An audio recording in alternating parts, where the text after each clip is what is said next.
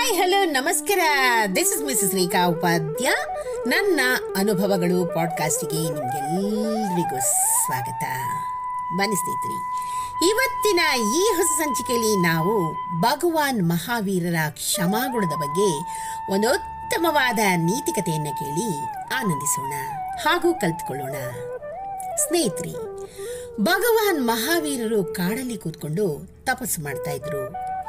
ಒಬ್ಬ ರೈತ ಅವರನ್ನ ಸಮೀಪಿಸಿ ಹೀಗಂತ ಹೇಳ್ತಾನೆ, ಸ್ವಲ್ಪ ಹೊತ್ತು ಈ ಎತ್ತುಗಳನ್ನ ನೋಡ್ಕೊಳ್ತಾ ಇರಿ, ನಾನು ಈಗಲೇ ಬಂದ್ಬಿಡ್ತೀನಿ ಅಂತ ಹೇಳ್ತಾನೆ.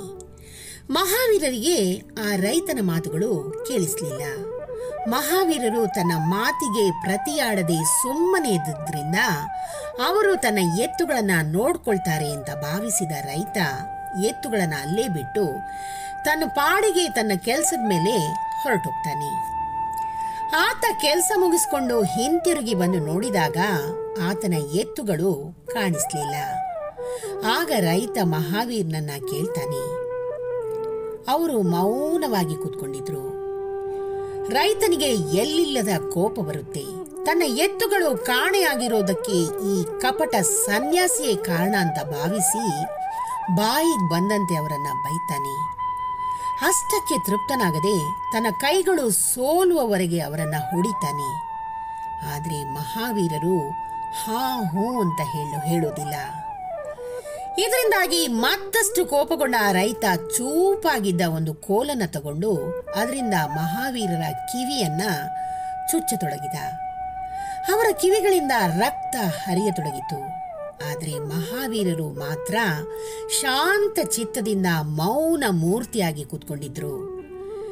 ಆ ಸಮಯದಲ್ಲಿ ಅಲ್ಲಿಗೆ ಬಂದ ಕೆಲವರು ಮಹಾವೀರರಿಗೆ ಇಷ್ಟು ದುಷ್ಟತನದಿಂದ ಪ್ರವರ್ತಿಸ್ತಿರೋ ಆ ರೈತನಿಗೆ ಸರಿಯಾದ ಶಿಕ್ಷೆ ಕೊಡಬೇಕು ಅಂತ ಆಗ್ರಹಿಸಿದ್ರು.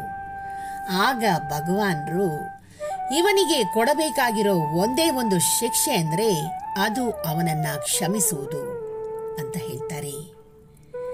ಇಂತಹ ಕ್ಷಮಾಶೀಲರು ಅದೆಷ್ಟು ಧನ್ಯರು.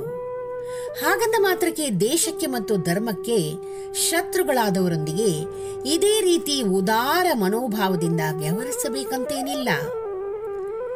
ದೇಶ ಮತ್ತು ಧರ್ಮಗಳನ್ನು ರಕ್ಷಿಸಲಿಕ್ಕೆ ಸೂಕ್ತ ಕ್ರಮಗಳನ್ನು ಕೈಗೊಳ್ಳಬೇಕಾದ್ದು ನಮ್ಮೆಲ್ಲರ ಆದ್ಯ ಕರ್ತವ್ಯ. ಸ್ನೇಹಿತರೆ, ಈ ಕ್ಷಮಾಗುಣ ಅನ್ನೋದು ಎಷ್ಟೊಂದು ದೊಡ್ಡದು. ಎಂತಹ ಅಪಮಾನವನ್ನು ಮಾಡಿದವರನ್ನು ಕೂಡ ಒಂದೊಂದ್ಸಲ ಕ್ಷಮಿಸಬೇಕಾಗಿ ಬರುತ್ತೆ. ಆ ಕ್ಷಮಾಗುಣವನ್ನು ನಾವು ಕೂಡ ನಮ್ಮಲ್ಲಿ ಬೆಳೆಸ್ಕೊಳ್ಬೇಕು. ಅದನ್ನು ನಾವು ಭಗವಾನ್ ಬುದ್ಧರಿಂದ ಈ ಸಂಚಿಕೆಯ ಮೂಲಕ ಇವತ್ತು ನಾವು ಕಲ್ತ್ಕೊಂಡ್ವಿ. ಈ ಒಂದು ಚಿಕ್ಕ ಕತೆ ನಿಮಗೆ ಇಷ್ಟವಾಗಿದ್ದಲ್ಲಿ ದಯವಿಟ್ಟು ಇದನ್ನು ಲೈಕ್ ಮಾಡಿ, ಶೇರ್ ಮಾಡಿ ಹಾಗೂ ನನ್ನ ಪಾಡ್ಕಾಸ್ಟನ್ನು ಫಾಲೋ ಕೂಡ ಮಾಡಿ ಸ್ನೇಹಿತರೆ. ಧನ್ಯವಾದಗಳು.